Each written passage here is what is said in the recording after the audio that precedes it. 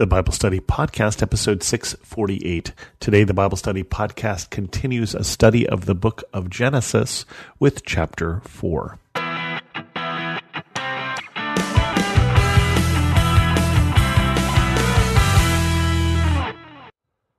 Welcome to the Bible Study Podcast. I'm your host, Chris Christensen. We had the fall last week, and this week things don't get better because we get the first murder. Cain and Abel. Chapter 4. Adam made love to his wife Eve, and she became pregnant and gave birth to Cain. She said, "With the help of the Lord I have brought forth a man." Later she gave birth to his brother Abel. Now Abel kept flocks, and Cain worked the soil. In the course of time, Cain brought some of the fruits of the soil as an offering to the Lord, and Abel also brought an offering, fat portions, and some of the firstborn of his flock. The Lord looked with favor on Abel and his offering, but on Cain and his offering he did not look with favor. So Cain was very angry, and his face was downcast. Then the Lord said to Cain, "Why are you angry? Why is your face downcast? If you do what is right, will you not be accepted? But if you do not do what is right, sin is crouching at your door. It desires to have you, but you must rule over it." Now Cain said to his brother Abel, "Let's go out to the field." While they were in the field, Cain attacked his brother Abel and killed him. Then the Lord said to Cain, "Where is your brother Abel?" "I don't know," he replied. "Am I my brother's keeper?" The Lord said, "What have you done? Listen, your brother's blood cries out to me from the ground. Now you are under a curse and driven from the ground, which opened its mouth to receive your brother's blood from your hand. When you work the ground, it will no longer yield its crops to you. You will be a restless wanderer on the earth." Cain said to the Lord, "My punishment is more than I can bear. Today you are driving me from the land, and I will be hidden from your presence. I will be a restless wanderer on the earth, and whoever finds me will kill me." But the Lord said to him, "Not so. Anyone who kills Cain will suffer vengeance 7 times over." Then the Lord put a mark on Cain so that no one who found him would kill him. So Cain went out from the Lord's presence and lived in the land of Nod, east of Eden. Cain made love to his wife, and she became pregnant and gave birth to Enoch. Cain was then building a city, and he named it after his son Enoch.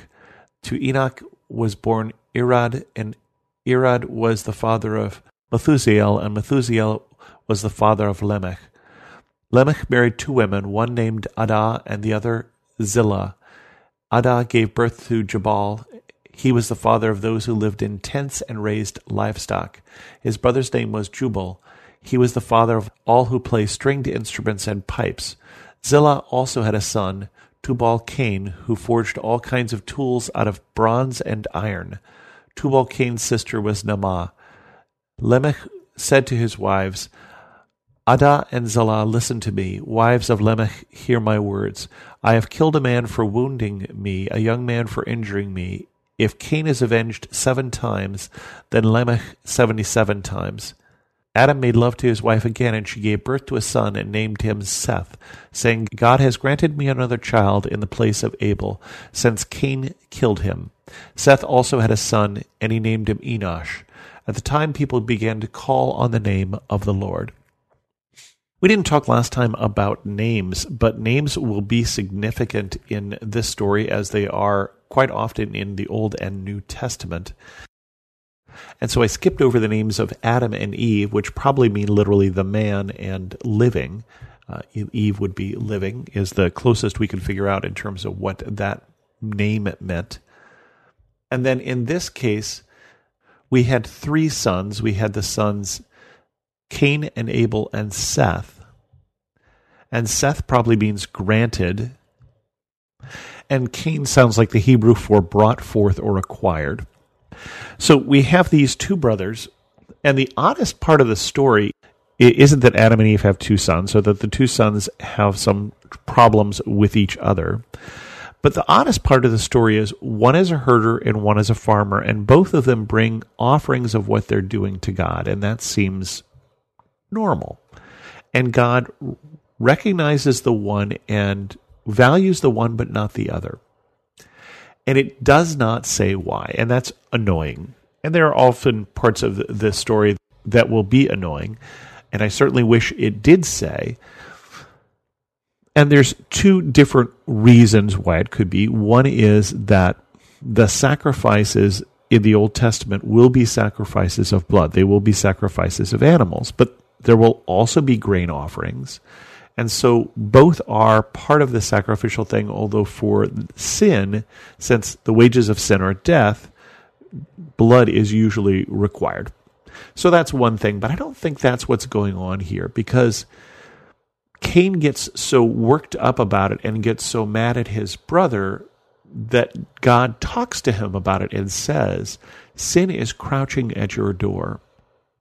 And so it seems more likely that we're talking about the same kind of things that were going on in Isaiah, where we see people bringing their sacrifices, and God says, I don't desire sacrifices. I desire an upright heart. I desire you to do justice, love mercy, and walk humbly. I desire you to change your ways. And it seems more likely that the problem with Cain is not what he brought in terms of goods, but what he brought in terms of himself. That there was a seed of this sin already in Cain. And so he goes out and, in a fit of rage, he goes out and he kills his brother. And it doesn't say whether he planned to attack him, but it certainly seems like that's the case. Certainly seems like this is not just the first murder, but it is premeditated murder, that he takes his brother and he kills him. Now, in the last chapter, Adam and Eve, after they ate the fruit, it doesn't say whether it's an apple. I wanted to say when they ate the apple, but that is not the way it is specified in Genesis. When they ate the fruit of the tree of the knowledge of good and evil, they then realized they were naked and they tried to hide from God. And it didn't work, because you can't hide from God. And I don't know why Cain thought he could get away with this, that he thought that, well, I wonder who killed Abel. Gee, it's such a huge suspect pool. But he doesn't get away with it. And God says to him, your brother's blood cries out to me from the ground. I had a chance years back to play God, or play the Father, in the musical Children of Eden, and there's this great dramatic song that I got to sing that is this passage here, when it's the voice of your brother's blood cries to me from the ground. And I won't sing it for you, but this is a dramatic scene, whether you're reading it or whether you're hearing the sung version of it. And it says it's going to be harder for you to get things out of the ground. Now, it was already harder because of the curse that was on Adam to begin with from last chapter. And Cain says, this is too much. Everybody who sees me will kill me. And so God puts a mark on Cain. Now, this is one of those places where we get that reference to that there are everybody. And so we don't really know in Genesis who he's talking about or who Cain marries. That isn't mentioned, and there'll be at least one more mention like that coming up here in the next couple chapters. So Cain goes off. Cain does live. Everybody doesn't kill him because he has this mark on him that says he is protected by God. Even though he has done this terrible thing, even though God has cursed him, God also protects him, which is interesting. And he has sons and daughters, and the rest of the chapter talks about these other children of Cain, who are, one who is the father of all who play with instruments and pipes, and one who makes tools out of iron and bronze. And then we get back towards the end of the chapter to Adam and Eve, and they have another son, and they have the son Seth.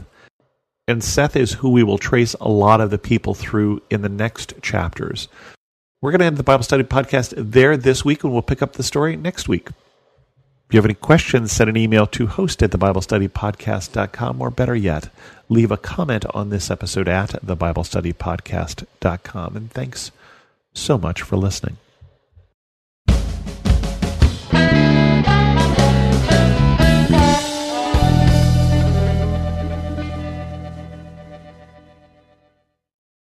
Hello, my name's Rachel Carmen, and I want to invite you to come over and listen to my podcast. It's called Real Refreshment. For years and years as a young mother, I chased after the wind, thinking that the world could offer me the refreshment I longed for. But it was only when I discovered it in the person of Jesus Christ that I really found refreshment. Come on over and join me as we dig into Bible study. I'll see you there.